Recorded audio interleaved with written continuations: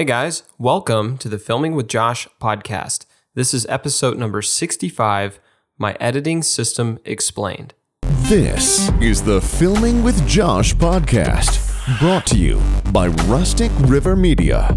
Welcome to the videographer's home for tips, tricks, and how to make flicks. Thanks guys for tuning in to another episode of the Filming with Josh podcast. The Filming with Josh podcast is your home for tips, tricks, and how to make flicks. And if you are new to the podcast, I want to encourage you to hop on over to Facebook, type in Filming with Josh, and ask to join the group today. The Filming with Josh Facebook group is an continued discussion of the podcast, as well as just a place to come post questions, share videos, ask for feedback, and just basically join conversation that has to do with all things video editing, business management, contracts, etc. So if you are new to Filming with Josh, I want to highly encourage you to hop on to the Filming with Josh Facebook group and ask to join the group today. It has been a little while since I've done an episode, and that's really just down to I have been swamped, and which is a great thing. Summer is usually my busiest month, and here in 2022, that has remained consistent. I have been doing an enormous amount of projects, which is great. It's just been awesome. Just doing so many types of projects too. I've been traveling. I've been doing some outdoor projects. I've been doing some projects for different medical agencies and companies. I've been doing projects for corporate companies and engineering firms, and projects for that are live streaming related, shooting a bunch of stuff for a local agency here in town as well, marketing agency, doing a lot of projects for their clients. It's just been an awesome year and an awesome summer. So that's why I haven't come out with a podcast episode in a little while.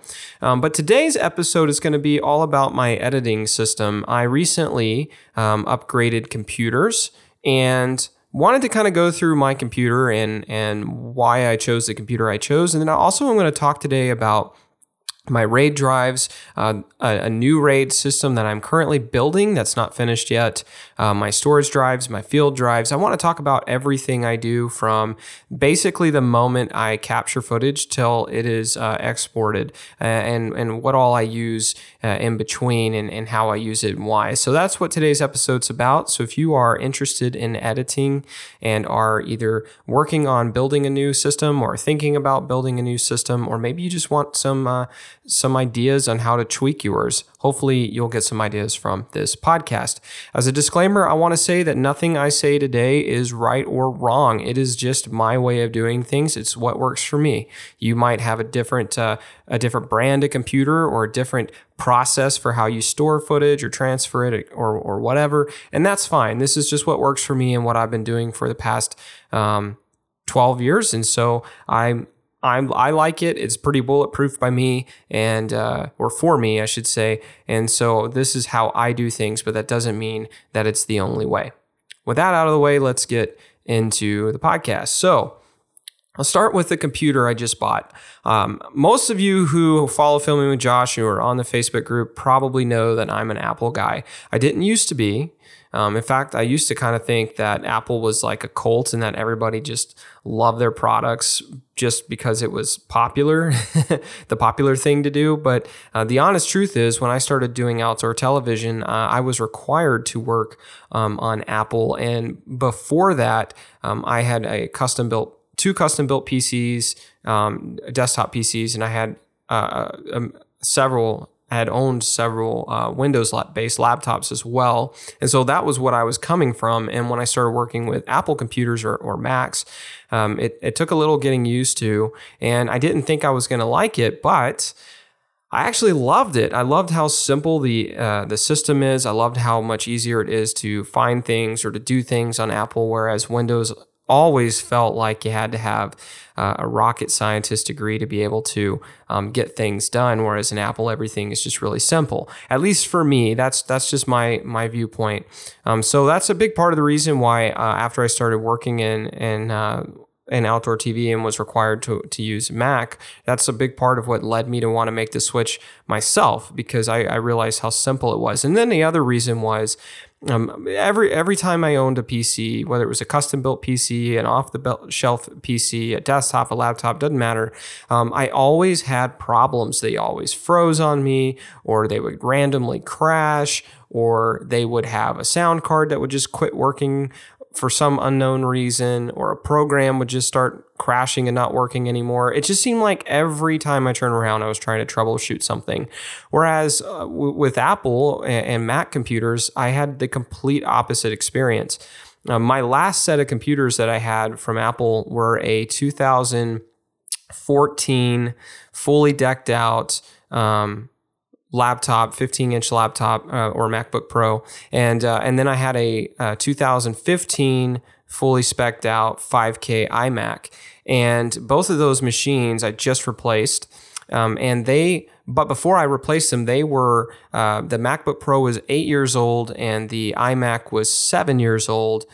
So they were getting up there. And in the 8 years I owned the MacBook Pro, it may have crashed one time ever, or froze one time ever. And same thing with the iMac. I think collectively I've had maybe one crash and one freeze over the last 7-8 years, which is amazing.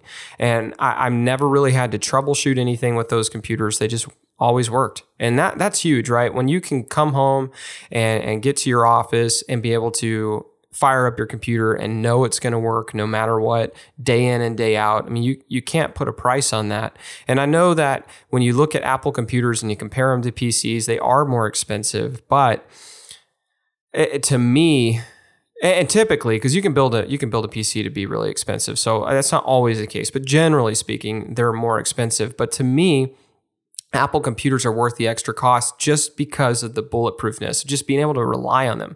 The reliability is huge. And I know that's not always the case. You know, you have outliers, but I would say across the board, most people who work on Apple systems would tell you that a big part of it is the reliability, because they just work.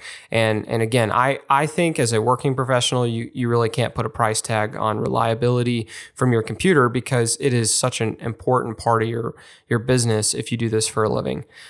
So that's why I've worked with Apple computers pretty much the majority of my career after I moved away from the PCs, and why I've kind of never looked back. So in saying that, my new system is obviously an Apple computer. It's a MacBook Pro, and I, for the first time ever, am replacing my desktop and my laptop with just a laptop. I've never done that before. I've always had either a custom built PC desktop, or I had some sort of an Apple desktop like an iMac. This is the first time that I'm ever going exclusively with just a laptop. I've always had laptops because I needed them for working on the road and for transferring footage and that kind of thing. But I've never thought about having a laptop be my main system, because I think in the past that was really not the best idea, because laptops, 10 years ago, for example, laptops just could not keep up with desktop systems.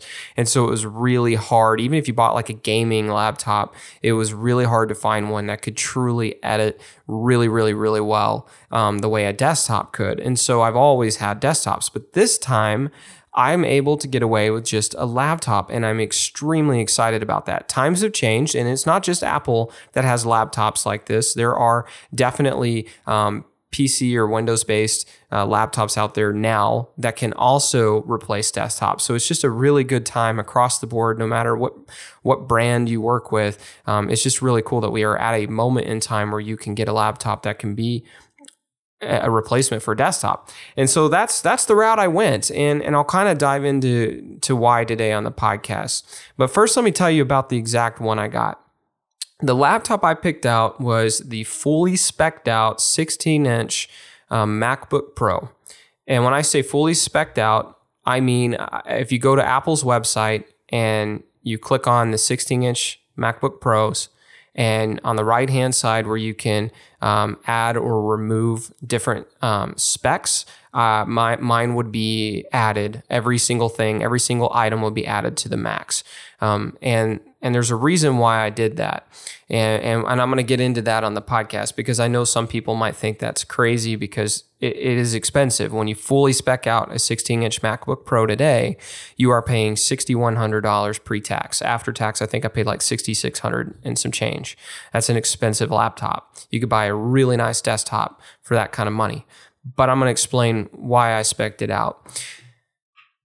First off, I don't like upgrading computers very often. To me, whenever I upgrade a computer, it's a process because I don't do the whole clone your old computer to your new one thing. I start fresh. I download all the programs straight from the source, like for the Adobe programs or for Resolve, for example. I go straight to adobe.com or straight to the Blackmagic website to download those. I'm not copying them from my old system. All my documents, everything, those I'll copy over, but all of the programs, all of the plugins, all of that I download fresh. And the reason why I do that is because I want to basically set my computer up clean whenever I get it. If you take your old computer and you clone it to the new one so it's set up exactly like your old one, if you ever had any old files or junk or things that you didn't realize that you had, that maybe you had gotten through a download or something over the years, because think about it, if you have a computer for a long time, you're going to have some stuff that you didn't realize is on your system, and you're going to be dragging all that onto your new one if you clone it over. And so I don't want to do that. I want to start completely fresh when I buy a computer, download everything as if it's the first time, and then go in and log in. Because like if you download, Resolve, you got to go put in your access code to unlock the studio version. And you got to do the same thing with Creative Cloud. And if you have like your Film Convert plugins, for example, you got to download those fresh and download your camera packs fresh and log in to unlock everything. But I'm okay with that because I want a fresh install of everything. So I'm not bringing any old junk over. So that's a process. It takes a day or two to set up a computer. And so I don't like doing that very often. So I don't want to upgrade computers all that much, partially because I just don't want to spend the time doing that. I just want to get to work, And then another part of it is, to me, if you're replacing your computer every 2 or 3 years, you're just kind of wasting money. Even if you bought a cheaper computer and say you spent $2,500 in a computer, well, if you replace it, let's just say every 2.5 years, then over a 10-year window, you've spent $10,000 on your computer because every 2.5, 3 years you're having to buy a new $2,500 computer. Whereas if you buy a really great computer that you can grow into something that's not only fast enough to do what you need it to do today, but has reserve power left over for what you're planning to do in the future, that computer can last you a long time. And if you can get 8 or 10 years out of it, then yeah, the upfront costs may be more expensive, but when you divide it out over the number of years that you're getting to use it over, it ends up costing less. So if you're replacing your computer every 2 or 3 years, you're wasting a lot of money, in my opinion. I would rather deck mine out and get the most powerful computer that I can, or at least that I can afford. And that way it not only can handle what I need it to do today, but it gives me plenty of room to grow into. And that is why I fully spec'd out the MacBook Pro 16-inch version that I just got. And I've done this with every Apple computer I've ever bought. I've done this. And when you look at Apple, one of the downsides and one of the pluses of Apple, and I'll explain why it's a plus, but one of the downsides of Apple is that you can't use or replace things. If you want to upgrade your RAM today, you really can't. Apple doesn't even have regular RAM anymore. They have what they call unified memory. But it's not really user replaceable. So you can't buy a laptop with 16 gigs of RAM and then just go in and upgrade it later. You can't buy an i7 processor and upgrade it later. Apple computers don't really give you a lot of options there. And a lot of people can see that as a downside of working with Apple, whereas with PCs, you can constantly upgrade and use or replace things as your needs come up. With Apple, you really can't do that anymore. But on the flip side of that, there's actually some bonuses to that. And part of that is because Apple doesn't let you use or replace stuff, they are building everything together into one system to where everything is intertwined and is designed to work together, so it works faster and more efficiently. Whereas if you were just buying off the shelf parts and plugging it in, they would not be able to get that kind of consistency. When you look at the M1 computers, you've probably, unless you've living under a rock, you've probably heard of Apple's new M1 systems that have been out for a couple of years now. Well, part of what makes the M1 systems M1s is the fact that what it is they have this system that takes a lot of the different components, like the unified memory, or otherwise known as RAM on other computers, but the RAM or unified memory, the processor, it takes the graphics card or the GPU, it takes all these different things and it kind of connects it together on this like one centralized board. And the benefit of that is everything is designed to work cohesively because they're all kind of intertwined and connected, and they can utilize and get the most power out of every piece and component in the computer that way. Whereas if they just said, okay, we're going to have one brand of processor, we're going to have one brand of RAM, we're going to have one brand of graphics card, and we're going to connect them all up with wires and stuff, and all these brands and all these different parts have to talk and communicate together, they can't control that, and they can't get it to get those different brands or those different parts to talk to each other the way they could if they designed it all together themselves and put it all together themselves and kept it that way so that they can optimize the performance. So that's a big part of why Apple doesn't allow you to use or upgrade stuff, because they don't design it in a way where you could. And while you might, some people might see it as a negative, I actually see it as a positive, because what it does is it allows their computers to optimize what they have more efficiently and give you faster and better results. And so you can have a lesser spec Apple M1 computer, for example, and outperform a much higher spec PC a lot of times, because Apple's just more efficient and is getting more out of their parts than PC is. And so that's a big plus to me. But you have to keep that in mind when you buy your computer from Apple, because if you only buy a computer that has the specs from Apple to be able to handle what you need to do today, you can't upgrade those parts tomorrow when you start shooting 6K or 8K. You know what I mean? So like if you want to grow into your computer and you're going to work with Apple, then you have to invest in a computer that's going to have reserve power for what you're going to be working with in the future. That way you can grow into it. Otherwise, you'll find yourself having to replace it. So that is another big reason why I fully spec out my computers, because I want to have plenty of room to grow into, because I can't go in and upgrade these myself. So if I'm going to do it, I need to do it now when I buy it. So with that being said, here's kind of you might hear my mouse clicking here, because I want to say all of this correctly, because I might miss something, but I'm going to pull up real quick right in front of me kind of what my camera is built with, so that I can kind of explain the specs on mine. Here we go. All right, so I have the 16-inch MacBook Pro, which has the M1 Max chip.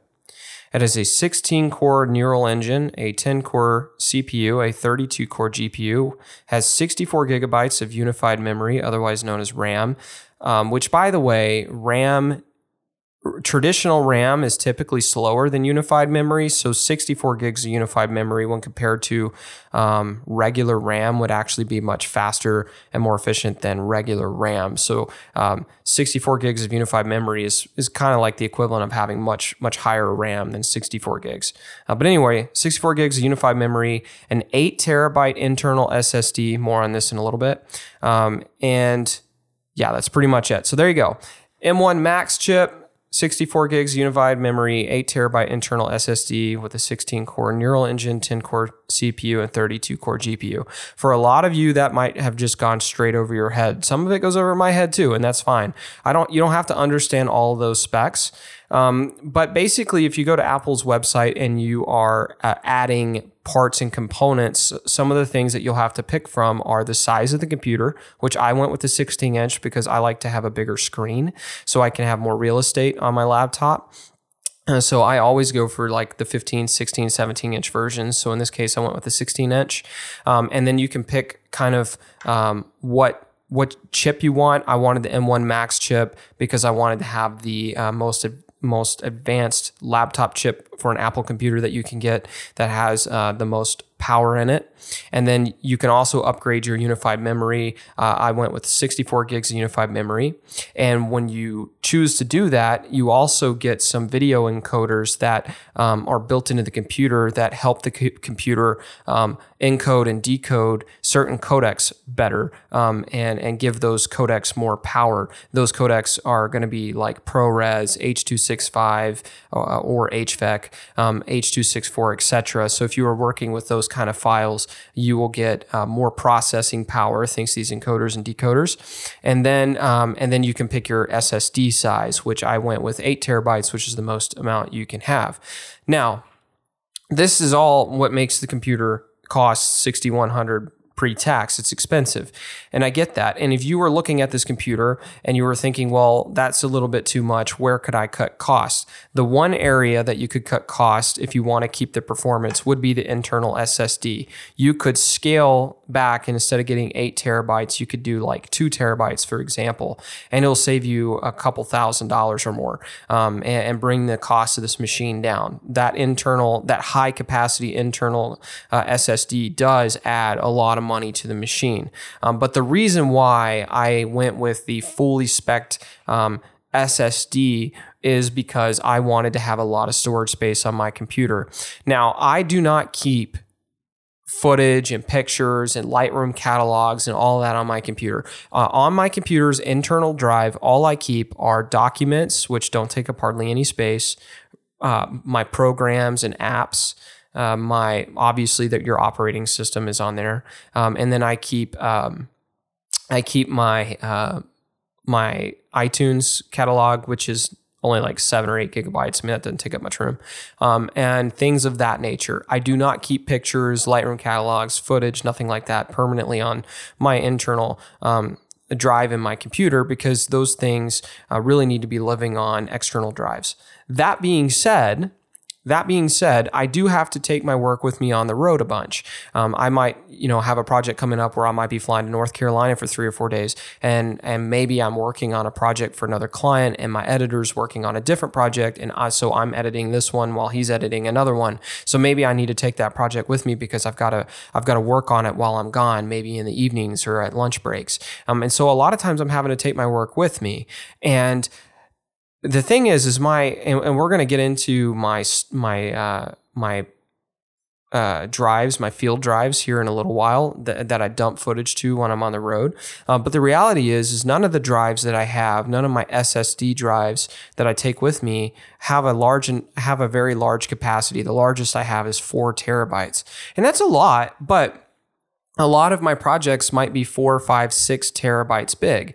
And so in the past, if I'm taking a project with me that's 4, 5, 6 plus terabytes, I'm always having to bring a big clunky, desktop drive that requires me to plug it in the wall, and the drive is really slow and it's big and huge, and I have to fly that with me to take or put it in my truck to take my work with me on the road. And that's annoying, right? Because you're bringing this big, slow drive. It makes whatever project you're working on a pain in the butt because your drive is slowing everything down. And on top of that, you have to find a place to plug it in. You can't just pull out your laptop and work on your project. You know what I mean? It's much more of a process. So I bought the 8 terabyte SSD version of my 16-inch MacBook Pro so that when I'm going on the road and I have a larger project I'm taking with me, I can literally just drag the file from my editing drive and drop it onto my desktop, and as soon as it's done, I can go. I can take my project with me on the road, and it's there on my computer's internal 8 terabyte drive. And most of the time, my projects, an actual project I'm working on at that moment in time is typically not going to be 8 terabytes worth. So if I dedicate 1 terabyte to the computer, the operating system, my programs, apps, iTunes, all that, which I'm not even eating up a terabyte anyway. But if I dedicate a whole terabyte to that, that gives me 7 terabytes left over that I can bring projects, whether it's 2 larger projects or 1 really large project, I can bring work with me on the road and just have it on my computer so I can just pull out my laptop and work on it. And that is huge for me. So now I don't have to bring these big, slow, clunky drives anymore. And speaking of slow, the internal drive on the newer Macs is crazy fast. I ran a Blackmagic speed test on the internal drive, and I was clocking like 4,000 to 5,000 megabits per second read-write speeds, which is just mind-boggling. No other drive I have, it comes anywhere close to that. So not only do you have the convenience of being able to keep your project on your computer so you can pull it out and work on it, but on top of that, it's crazy fast. So you're not taking a slow drive with you that's going to slow you down. So yes, I did buy an expensive internal SSD, but it is allowing me to take my work with me on the road much easier now and much more easily and be able to work on it anywhere and maintain really fast speeds. So that's why I went with such a high capacity internal SSD. If you are looking for an editing system today and you're interested in a computer like mine, but you don't want to spend $6,100, that is one area you can cut back on if you want to save some money. So if you're not taking your work with you on the road all that much, or if you are, but your projects aren't very big, or if you're willing to work on an external drive on the road, then you can cut costs on this computer by shaving off, $2,000 or more by cutting that internal SSD back. Now, I would get 1 to 2 terabytes for sure, just because you want plenty of storage space for your, internal apps and programs and stuff. You don't want those things to eat up 75% or more of your computer's internal drive, because if the programs and apps and documents are eating up 75-80% of your internal drive, A, you don't have a lot of wiggle room, and B, it will eventually slow your computer down, because if that drive starts to get really full, it will slowly start to slow the computer down. So you want to get 1 to 2 terabytes. So you have plenty of space for your operating system, your programs, etc. Or if you do need to take a tiny project with you, you can. But if you don't have to go to 6 or 8 terabytes if you don't want to spend the money, but you still want a really, highly spec'd out computer. So that is one place that you can cut costs on. But if you're looking at an Apple computer, for example, if you can afford it, man, I totally recommend decking it out. You don't have to get the 16-inch. You can cut back and get the 14-inch. But if you want everything that I just said, you need the 16-inch model.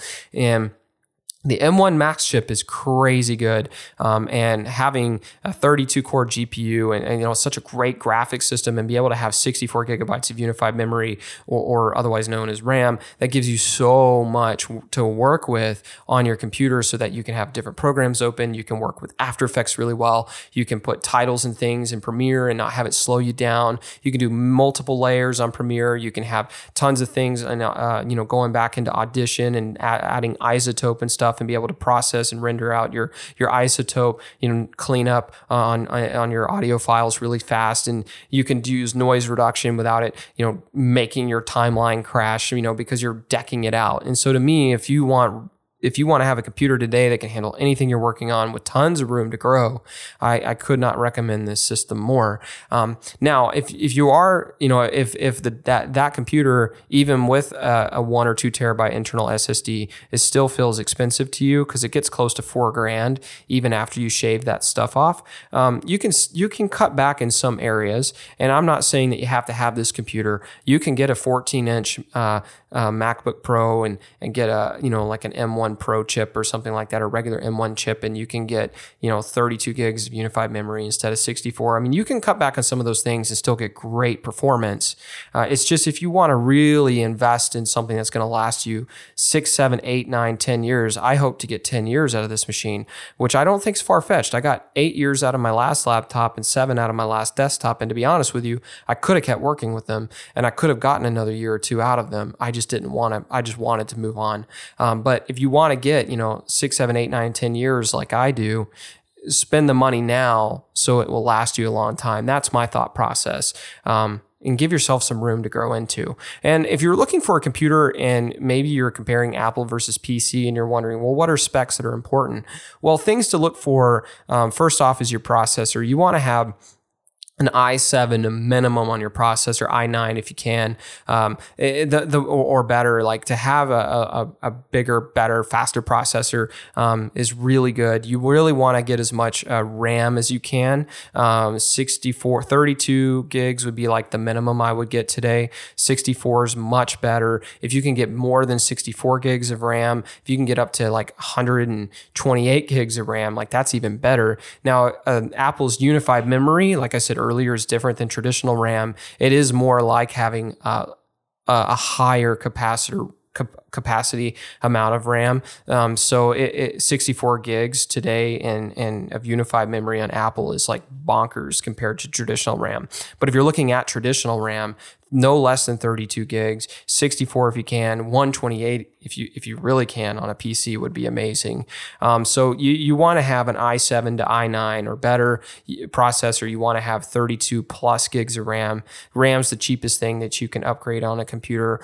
So you definitely don't cut yourself short there, because RAM is cheap performance. And then you want a really solid graphics card, something that's got a large amount of gigabytes dedicated toward it, like 8 plus would be great on your graphics card, just so that you have a really great graphics card with some good internal storage or memory, so that it can handle the things that you've got going on a daily basis, graphics wise, whether you're building lower thirds or doing more heavy intensive graphics like mocha tracking and stuff like that. It gives you more to work with there. So if you're looking at a PC or an Apple computer, the things to look at are the processor, the RAM, the graphics, and then, like I said, 1 to 2 terabytes internal SSD minimum will get you a long way. So anyway, that's the computer I have, is the decked out M1 Max 16-inch. And I'll tell you, performance-wise, it has been fantastic.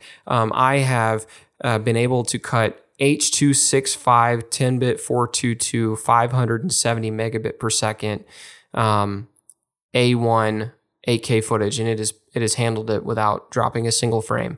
Playing it back in my timelines, no problem. Even with grades, I've been able to work on 4K timelines and take that 10-bit 422 high bit rate 8K, scale it down to 4K, and get awesome performance. I've been building 50 megapixel really 4K time lapses, but I'm building them on 50 megapixel shots and then bringing them into my timelines and scaling it down to 4K, and it handles that really quickly, processing the raw files from the time lapse and converting them to JPEG really, really fast, and quickly builds an image sequence in Premiere, so I can build a time lapse really quickly, and it plays it back smooth, which is amazing.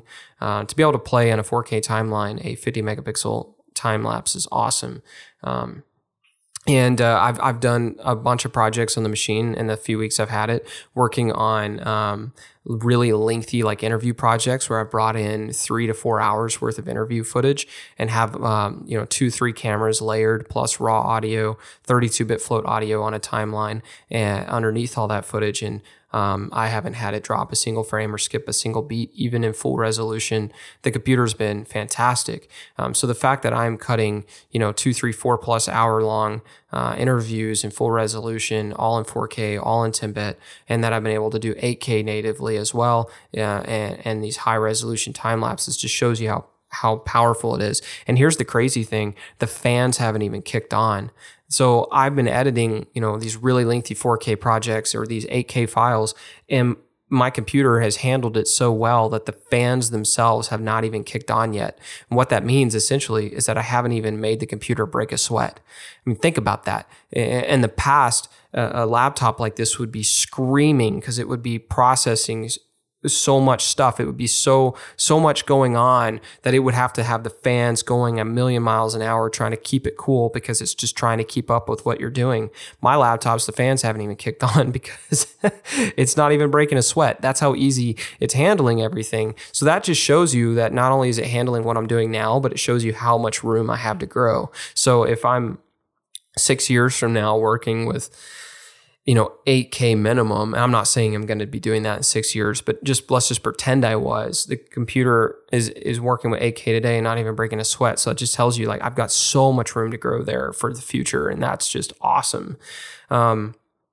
So something else of note is Apple says that if you're working with ProRes, because I talked about those video encoders, decoders that are in these M1 Max 64 gig version, those encoders and decoders work so well that Apple claims that you can get 8 layers stacked on top of each other of 8K ProRes footage to play back in real time at full resolution.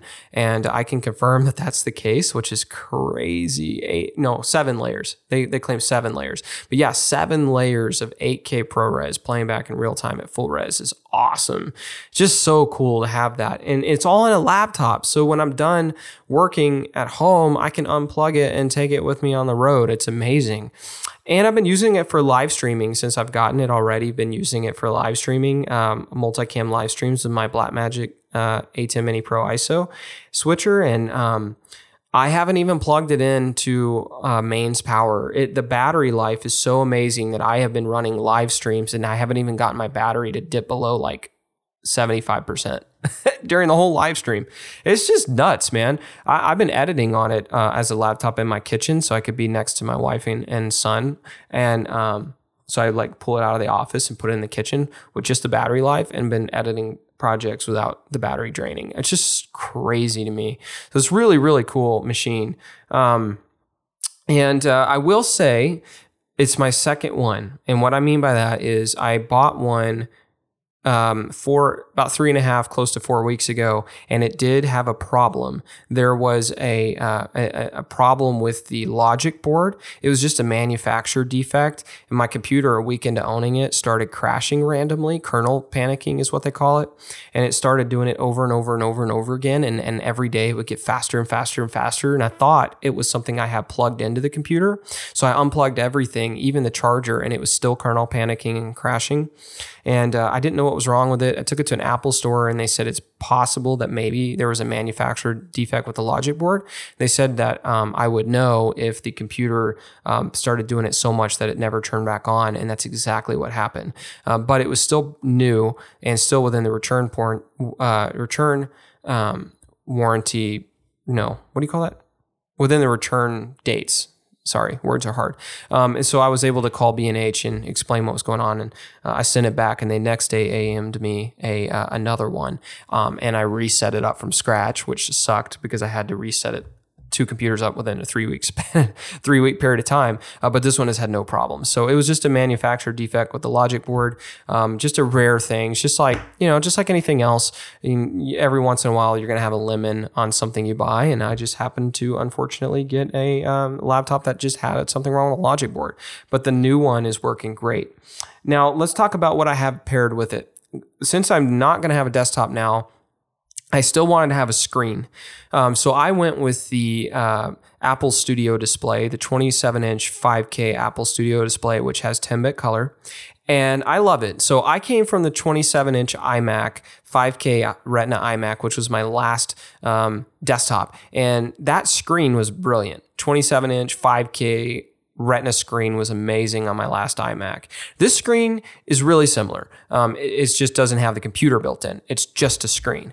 And it's very, very similar. The color is a little bit richer because I don't think the 5K IMAX Retina screen that I had from 2015 had true 10-bit color. This one does. So it's got a little richer color, which you can configure for editing and whatnot if you're shooting with 10-bit, which I am. So that's great. But for everything else, it kind of looks really similar to my 2015 iMac screen, but that's not a bad thing. It's a great thing because that screen was phenomenal. So it's just like my 27-inch iMac screen, but with true 10-bit, and it's a beautiful display, and it's in a thin case or a thin enclosure, so it doesn't take up a lot of space, and I can kind of push it further back on my desk, and it looks great, and it runs off of Thunderbolt 4, and all you have to do is plug one cable into the wall and one in the computer, and boom, there you go. You don't even turn it on. It auto turns on when it plugs into your laptop, and auto goes to sleep or shuts down when you shut your laptop down. So you don't even have to turn it on or off, which is really cool. And here's another thing. The speakers are so good in the studio display that I got rid of my external speaker system. I used to have a really nice JBL, I think it was JBL, speaker system for my desktop that had 2 floor speakers that were really loud and this really rich subwoofer that went with them. And I edit with headphones, but if I'm just cutting, and just, or if I'm listening to music or whatever, I always use those desktop speakers. And then I put my headphones on when I was doing critical editing. But to be honest, the studio display has such amazing speakers built in that I got rid of my subwoofer and my external speakers. I love the speakers in it, and that cut a lot of room out of my office.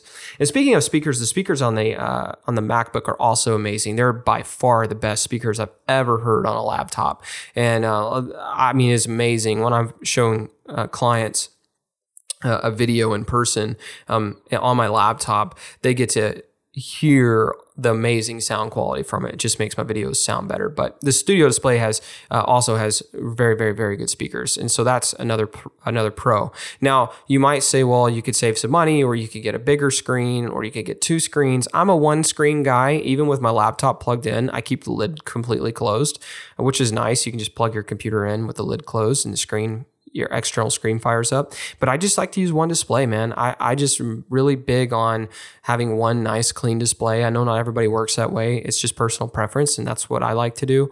And I like working with the Apple screen because everything works cohesively with all my other products. So that's all I'm going to say to that. Now, here's what's really cool, and we're going to get into my drives and stuff in a minute, because this is where things are going to get interesting. But I want to talk about my dock. So I've tried some OWC docks in the past, and I tried some new ones out for this new system. But I came across a dock by a company called CalDigit, who recently, this past spring, came out with their TS4 dock. And I got that CalDigit dock in and have it hooked up. And so check this out. I'm about to explain. This is going to blow your mind. So I'm going to explain to you what all I have connected to this thing. So in this CalDigit dock, I have my 5K iMac hooked up to it, or 5K studio display, and that studio display has 3 USB-C cables plugged in the back of it, because it has a bunch of ports in the back. So I can hook up like two field drives, 2 SSD field drives, and a card reader to my studio display. So right now I have a Sony CF Express Type A card reader hooked up to the studio display, and then 2 SSD drives that I just got back from a trip on, also hooked up to the studio display. So those 3 items are hooked up to the studio display. The studio display is connected to the dock. So all of that I just described, the screen, the 2 SSD drives, and the CF Express Type A card reader, are all connected to the dock with 1 cable, which is the studio display cable. Then also in the dock, I have plugged up 2 storage drives, those big Seagate desktop storage drives that you can buy for cheap off the shelves. I have 2 of those hooked up right now, drives 12A and 12B, which I'm pulling some old projects off of from some archives. So I have those connected up with 2 different cables to the dock. I have a micro SD card plugged into the dock because it has a micro SD card in the front, and that slot in the front, and that's a UHS 2 micro SD card slot. So I have that plugged in there from my GoPro. And then also in the front of the dock is a UHS 2 standard SD card slot, which I currently have a SD card plugged into, a UHS 2 card plugged into from my Sound Devices recorder. So I have those 2 SD cards, the micro and the full size, plugged into the dock. Also plugged into the dock is my headphones, my Bose editing headphones. And then in addition to that, I have what I call a transfer drive. It's like a Seagate little passport drive that I'm dumping footage on to take to my editor. That's plugged into my dock. And then I also have my SSD RAID drive plugged into the dock via Thunderbolt 3.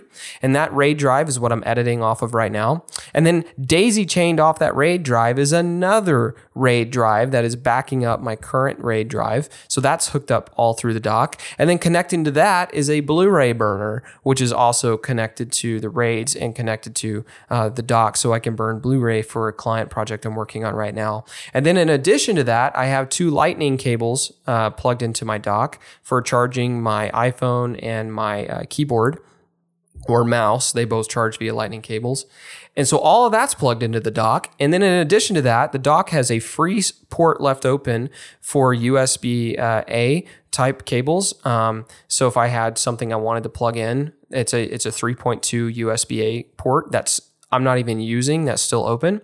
And then I also have a USB-C port open that I'm still not using for anything. So if I had another device I wanted to plug into, I still have that port as well. So I have 2 free ports left over. Oh, and I forgot one thing. My podcasting mic is also hooked up to the dock. So I just told you guys everything that's plugged into the dock. So a 5K monitor, 2 SSD drives, a CF Express Type A card reader, a micro SD card, a full-size SD card, 2 lightning cables, my podcasting mic, a pair of headphones, 2 storage drives, 2 RAID drives, a transfer drive, and a Blu-ray burner. All of that is running through that one dock. And then check this out. That one dock is hooked up to my computer with one cable, a Thunderbolt 4 cable, and that cable also powers my computer and keeps it charged. So everything I just described, which is a ton of stuff, is all plugged up to my computer with one cable. And that one cable charges the computer and connects all those other things, including the monitor. So when I come home and I'm ready to work, I take my laptop and I plug one cable into it and set it on my desk and I get to work. That's it. All of those things, all of them just connect with that one cable. I don't even have to put a charging cable up. I just plug that one thing in via Thunderbolt 4 and get to work. I don't even have to open the lid on the laptop. I just plug it in and get to work.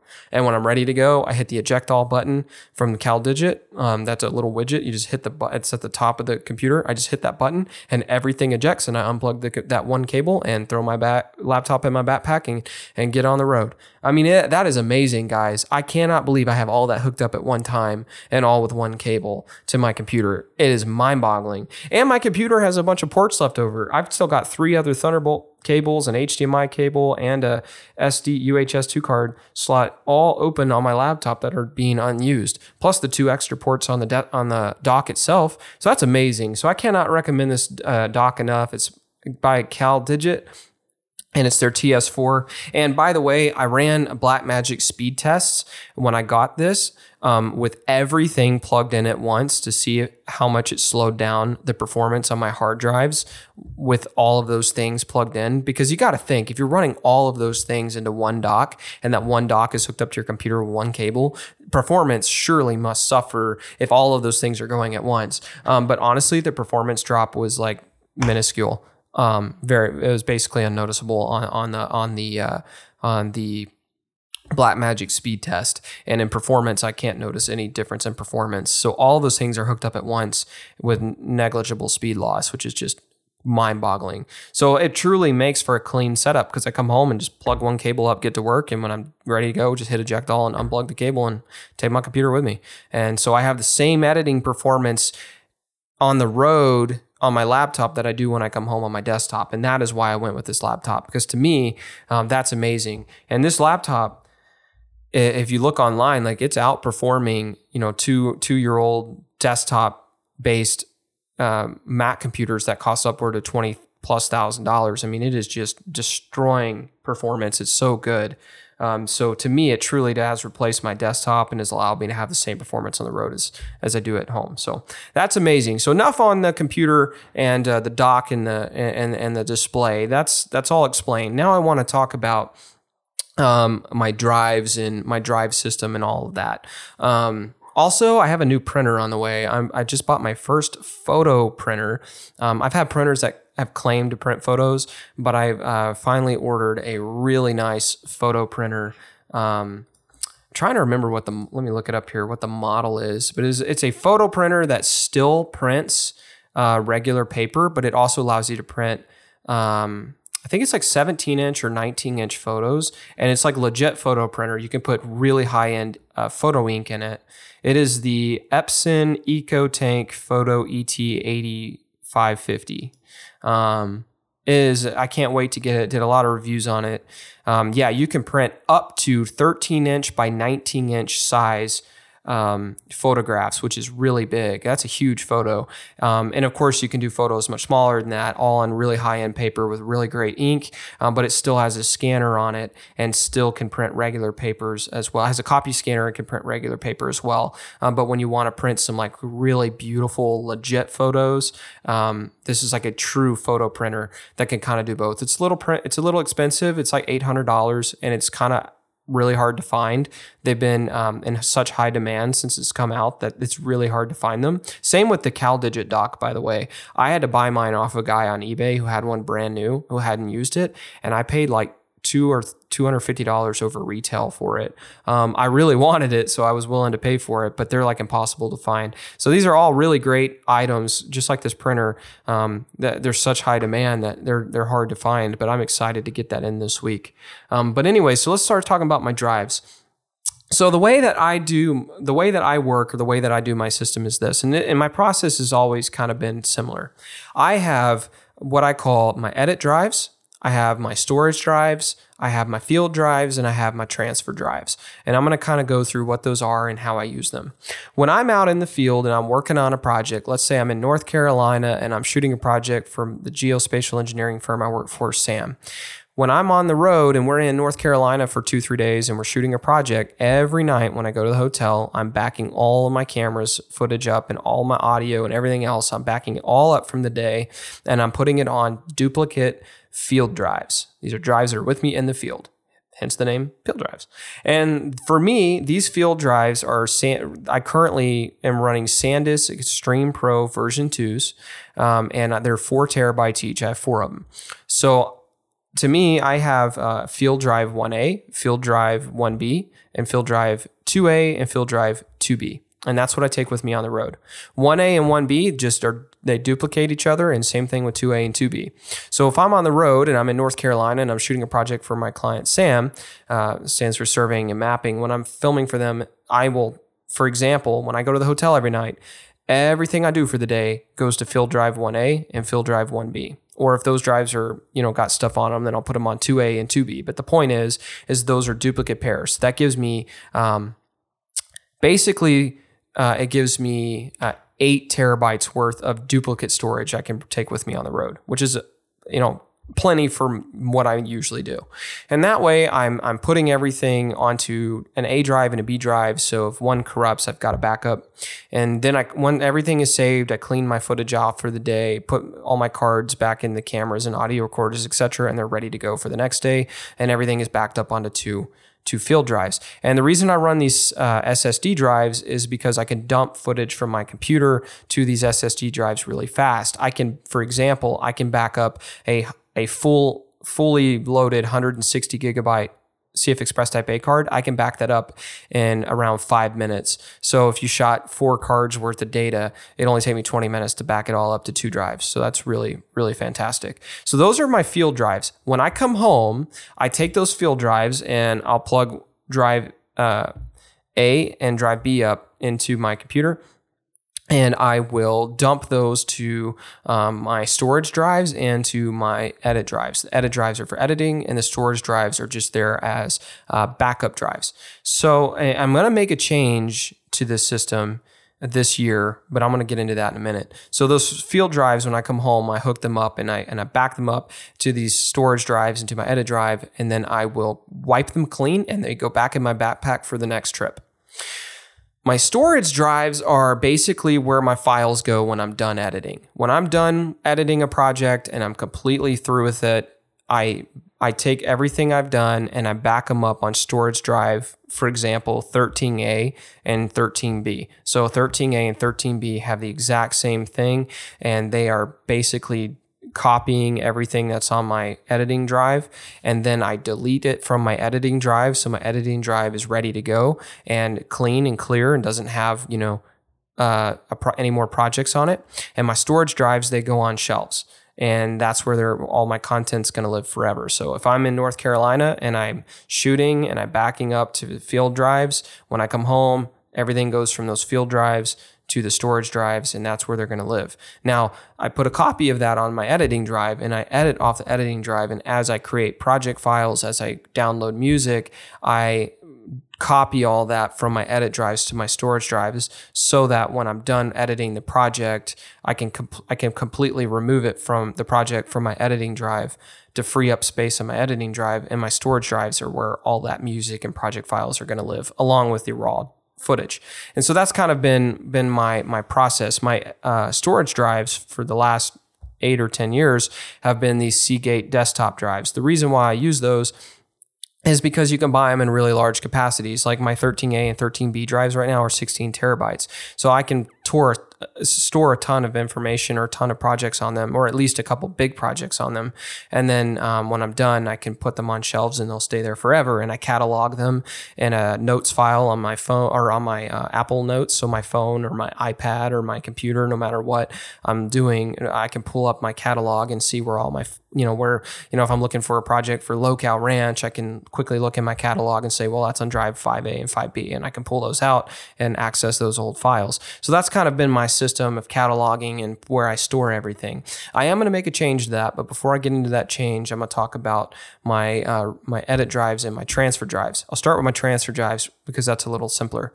My transfer drives are Seagate Passport drives that you buy from like Best Buy. You can get them in like up to 4 terabytes. I have 4 of them that are 4 terabytes in size. So similar to my storage drives, my field drives, I have transfer drive 1A and 1B, and I have transfer drives 2A and 2B. And they're just like my field drives, except for they're cheaper. They're not SSDs, they're spinning disk drives. But what I do with them is whenever I'm handing a project over to my editor, if my editor is going to work on a project for me, because maybe I've got a lot going on and I want him to work on a project, I will take one of those transfer drives. Once I'm home and everything is backed up, I'll take one of those transfer drives and connect it up to my computer, and I'll dump a copy of the project and all the files onto that transfer drive. Once it's copied, I eject that drive and I drive it over to my editor's house and drop it off. He lives like 10 or 15 minutes from me. I do keep all of my content on Dropbox, which we'll get into in a bit. So smaller projects, he'll just download from Dropbox directly. But larger projects, if it's several terabytes, that could take him a while. So I just drag everything over to a transfer drive and just drive it and drop it off at his house. I've got 4 of those just so he has a bunch to work with. So I can take him a bunch of different, I can take him a project and then download another project to another transfer drive and then drop that one off and pick up the old one type of thing. So those are what my transfer drives are. So I've got field drives, I've got transfer drives, I've got storage drives. I've talked about all of those. Now let's talk about my edit drives. Right now, my edit drives are my RAID systems. I have 2 RAIDs. My RAIDs are made by Promise Technology, and I have an older Thunderbolt 2 one, and then I recently bought a newer Thunderbolt 3 one. They currently don't have a Thunderbolt 4 one, so I went with Thunderbolt 3, but it's fast enough. Here's how this works.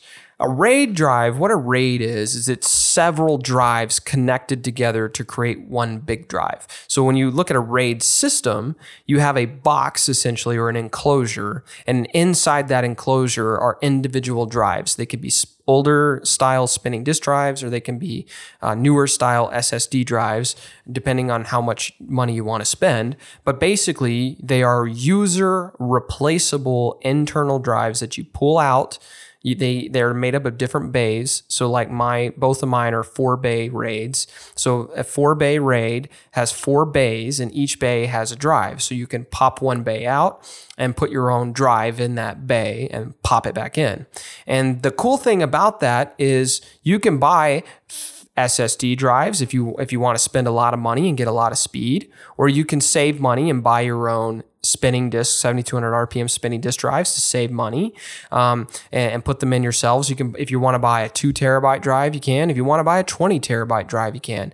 And you just put them in yourselves. So you can buy up to 20 terabyte individual spinning disk drives, for example. So a 4-bay drive, if you put 4 20 terabyte spinning disk drives in it, one in each bay, you've just built an 80 terabyte RAID.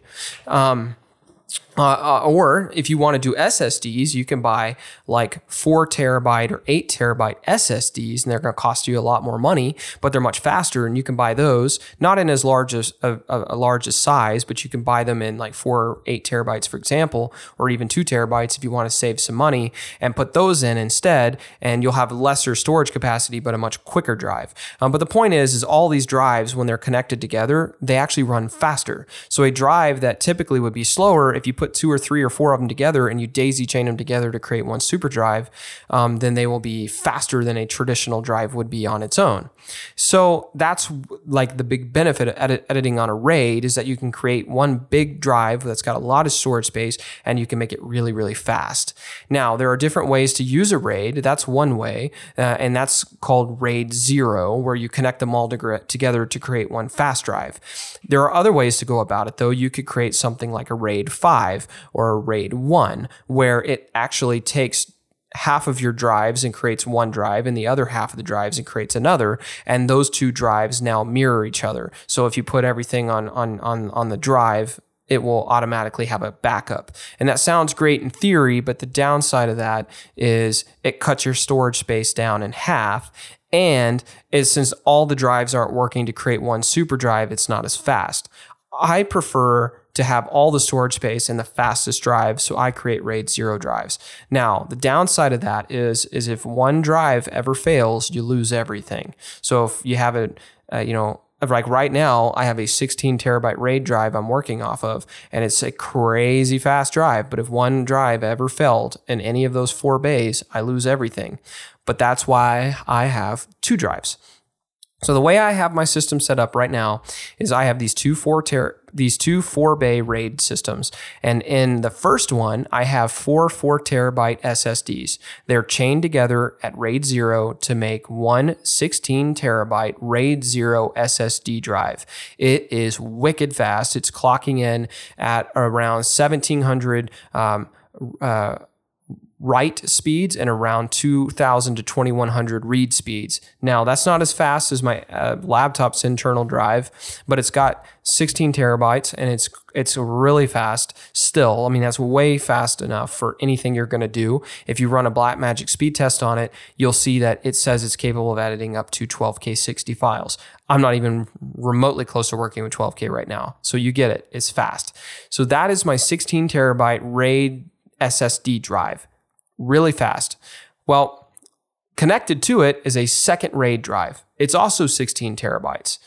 And it's also set up at RAID 0 to make a second 16 terabyte drive. But the difference is I use cheaper drives. In this one, I have 4 spinning disk drives instead of SSDs. The reason is they're much cheaper. And this drive is still really fast. It's clocking in around 800 to 900 megabits per second. It would be faster if it was newer, but it's an older drive, so it's on Thunderbolt 2. So it's a little slower, but 800 to 900 still really fast for read-write speeds.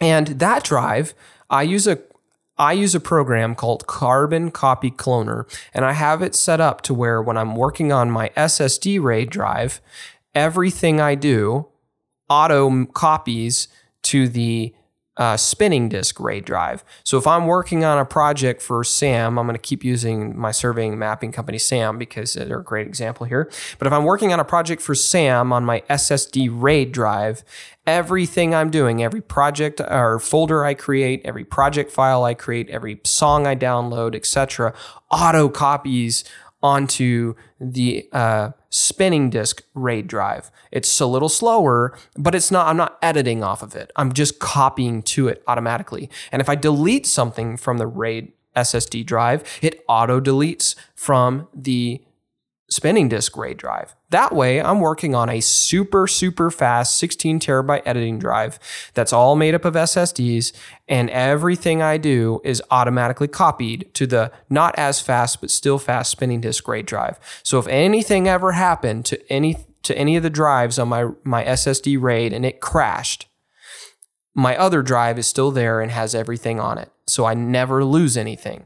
That way, I get the best of both worlds. I can run my whole system in RAID 0, get the fastest speeds, but still have a backup automatically on a separate enclosure that's connected to it with a Thunderbolt 2 to Thunderbolt 3 cable, or And that really works out well for me. The other cool thing is by doing it this way with Carbon Copy Cloner is it has what's called a safety net you can turn on. And I have mine set for 3 days. And the way it works is if I said when you delete something from the SSD RAID, it auto deletes from the spinning disk RAID. However, what if you accidentally delete something? Well, fortunately, it has the safety net feature turned on. So it just goes into a safety net folder, which is basically a deleted folder, and it stays on there for 3 days. So anything I delete goes to that safety net folder and stays there, and will stay there in that folder until 3 days have passed, and then it will delete itself. But that's a great feature, and you can set whatever time you want. I just chose 3 days. But the great part about that is if you accidentally, you're like, oh crap, I deleted my project file, and it's going to be deleted on both my editing RAID and my backup RAID. But that's okay because it goes into the safety net folder, and you can just go in there and pull it back out. And after 3 days, it'll wipe itself clean. And surely by 3 days, you will have noticed. And you can set that, you can make that 30 days if you wanted. I just chose 3. But it's cool. It's a cool feature.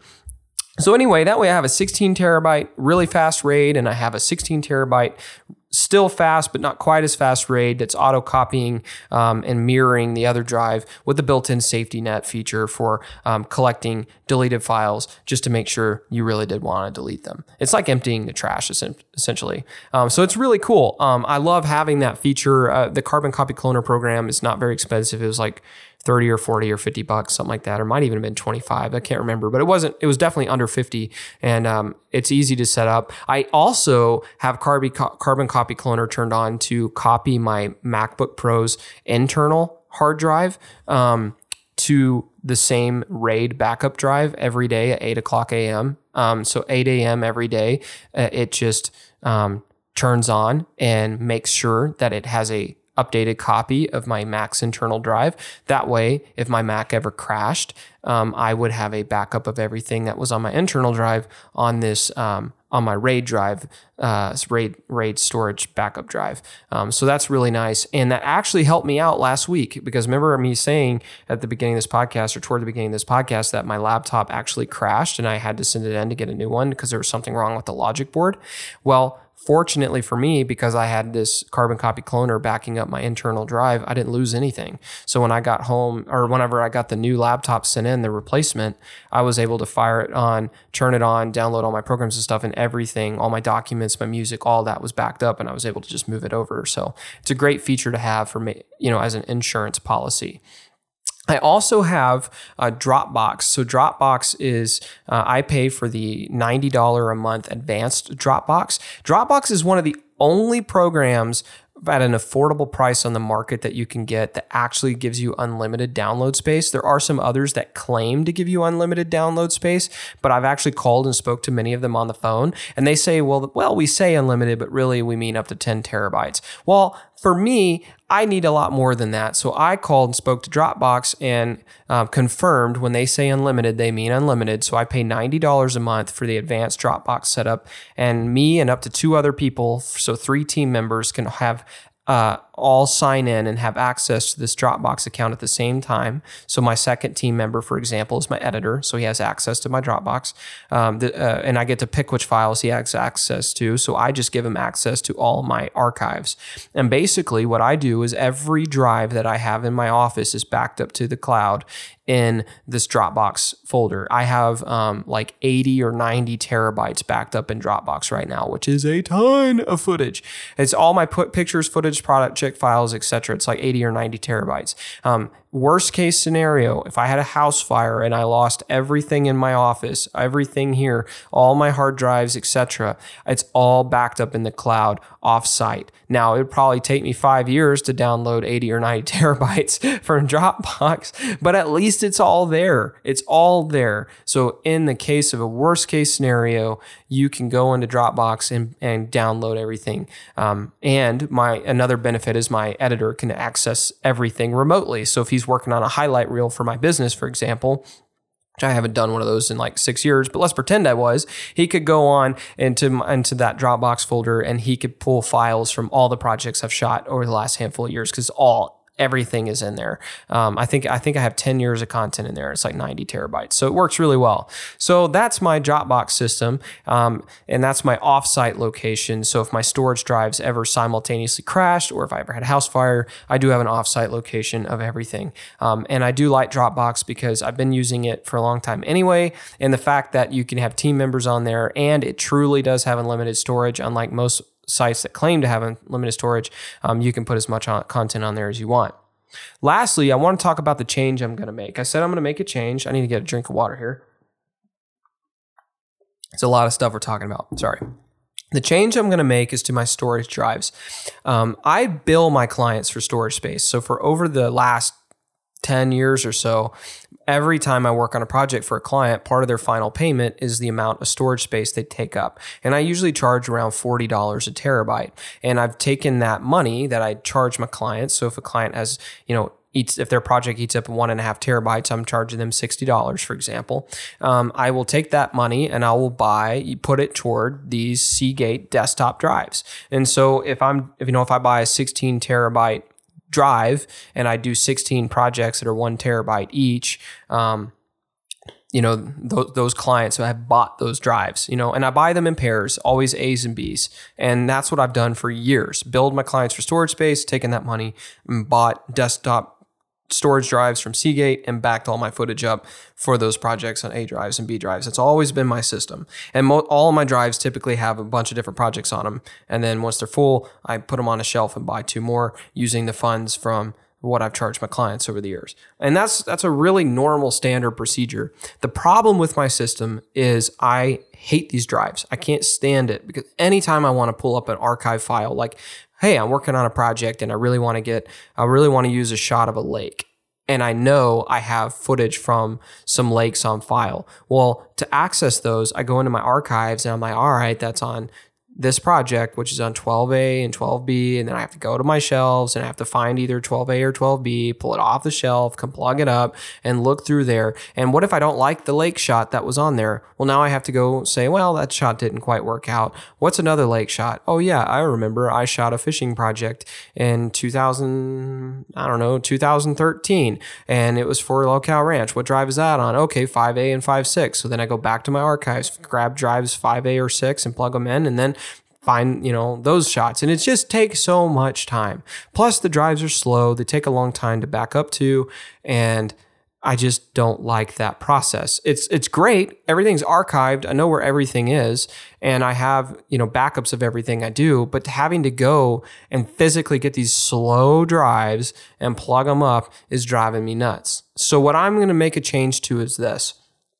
I love RAIDs. I talked to you a second ago about my RAID system, my editing system, my RAID edit drive, and my RAID edit backup drive. And I love it because it's so fast. I can copy files so fast, transfer them so fast. I copied 2.24 terabytes the other day from one of my RAID drives to my MacBook Pro to take a project with me on the road. And I copied 2.24 terabytes in 20 minutes. I mean, that's really fast. So to me, I want that kind of speed and the ability to put all of my archive footage on drives like that. So I can back everything up to fast drives rather than these really cheap, slow Seagate drives. So here's the change I'm going to make. I haven't done this yet, but OWC, Otherworld Computing, who's been around since like the 80s, if you go on their website, they have different RAID enclosures you can buy. And they've started coming out with Thunderbolt 4 RAID enclosures. I'm going to buy one of their Thunderbolt RAID enclosures that is about $800. And I'm going to buy the one that has 8 bays. Now, you can save money. You could get a 4 bay or a 6 bay for less money, but I'm going to buy an 8 bay drive, which is about $800, just under $800. And that's an 8 bay Thunderbolt 4 RAID enclosure. Now, it doesn't have drives in it. You put them in yourselves, or you can buy drives already installed from OWC, but it's cheaper to do it yourself. So what I'm going to do is I'm going to buy this $800 8 bay Thunderbolt 4 RAID drive for $800. And then I'm going to go on to B&H's website, where on B&H Photo, you can buy, Seagate makes a 7,200 RPM spinning disk drive that is 20 terabytes. As far as I'm aware, is the largest single capacity spinning disk drive you can buy. And that 20 terabyte spinning disk drive, if you buy 8 of them and you put them into this 8-bay RAID enclosure from Otherworld Computing, you can build a 160 terabyte RAID drive. That's a lot of footage, 160 terabytes.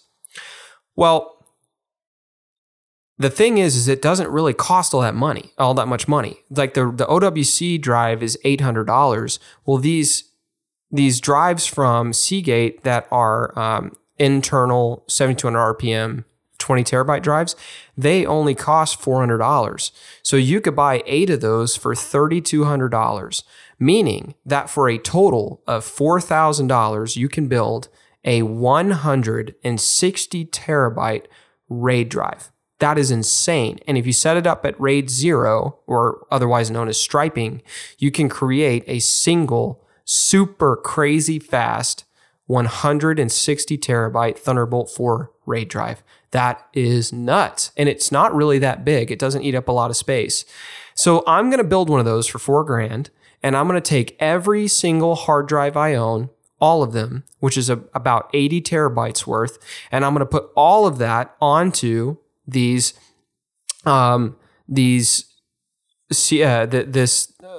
RAID drive that I'm going to build from OWC, so that all of my content is in one place on one drive, and it'll be accessed via Thunderbolt 4. And that will give me the ability to access any file at any time on one place. And when I come home from a project and I go to backup footage, I don't have to pull these stupid Seagate drives off the shelves. I don't have to buy them anymore. I can just simply take a copy of what I'm working on and drag it to that RAID drive and have it on that RAID drive, and then have that RAID drive auto back up to the cloud. So I have one here in the office and one in the cloud. And so that's what I'm going to do. And for $4,000, that's really not a lot of money when you think about it, because I charge my clients $40 a terabyte anyway. And on top of that, this drive, I'm only going to fill half of it up. I've got 10 years of content that's eating up about 80 terabytes right now. So that means, I'm shooting, my projects are eating up more and more space every day. So, but I should be able to get 5 or 6 years probably still on this drive, because I still have about 80 terabytes of free drive space left. So I'll have plenty of room to grow. So everything I've done over the last 10 years will be on this drive, and I'll probably get 5 or 6 more years out of it. And that's awesome. And then at that point, I can just buy another one and have 2 of them and keep them both hooked up to my computer. And now I have 320 terabytes, and that'll last me, another 10 plus years. Well, the thing is I really need 2 of them. I'm going to start with one. I'm not going to delete anything from the other drives. You might hear my wife coming in. I think she just got home from working out with the baby, so that's what that is. What I'm going to do is when I come home, or excuse me, she's home. Sorry, I'm saying what I'm thinking.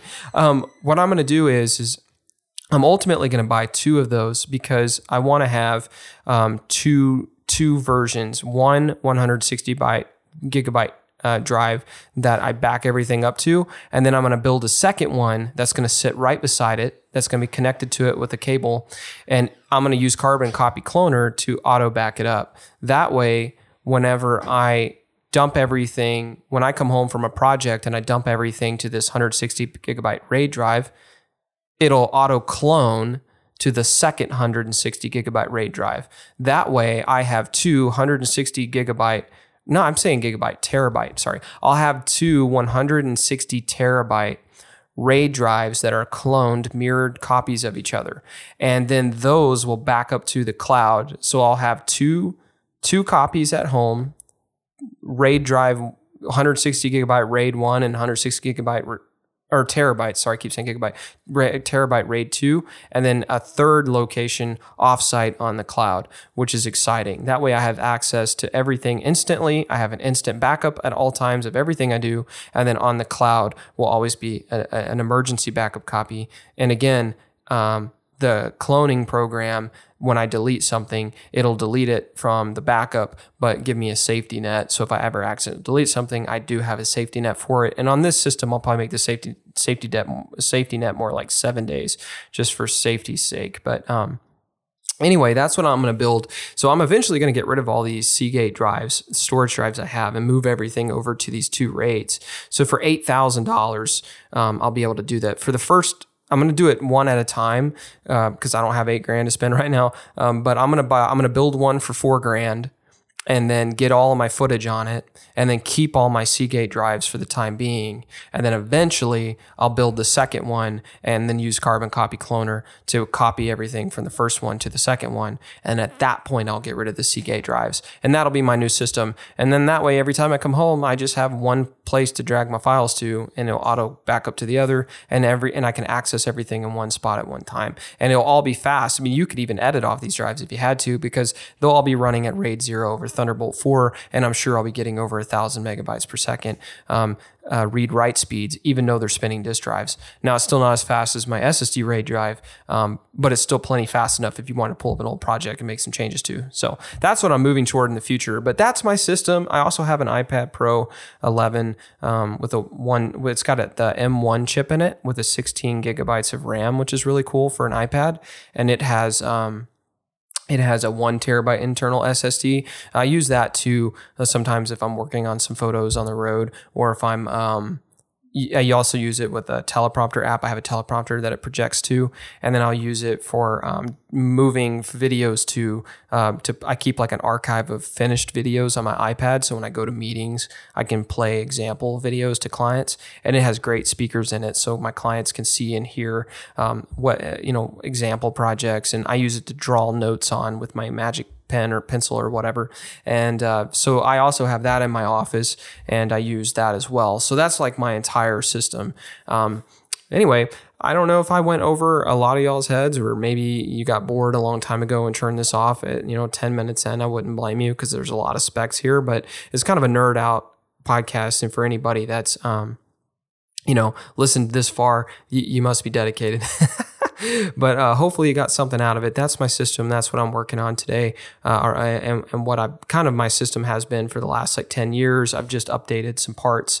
And I'm excited to update the RAID drives little by little. But that's where I am now and where I'm headed to tomorrow. What do you add it off of? Are you a PC guy? Are you a Mac guy or gal? Do you use RAID drives? Tell me in the comments on the Filming with Josh Facebook group what you work off of, and what you think about my system. I'd love to know your thoughts, and let's start a conversation about it all over at the Filming with Josh page. So again, if you're not a member of Filming with Josh, ask to join the group today, and I'll be sure to see your request and approve it. And until then, guys, I'll see you all next time.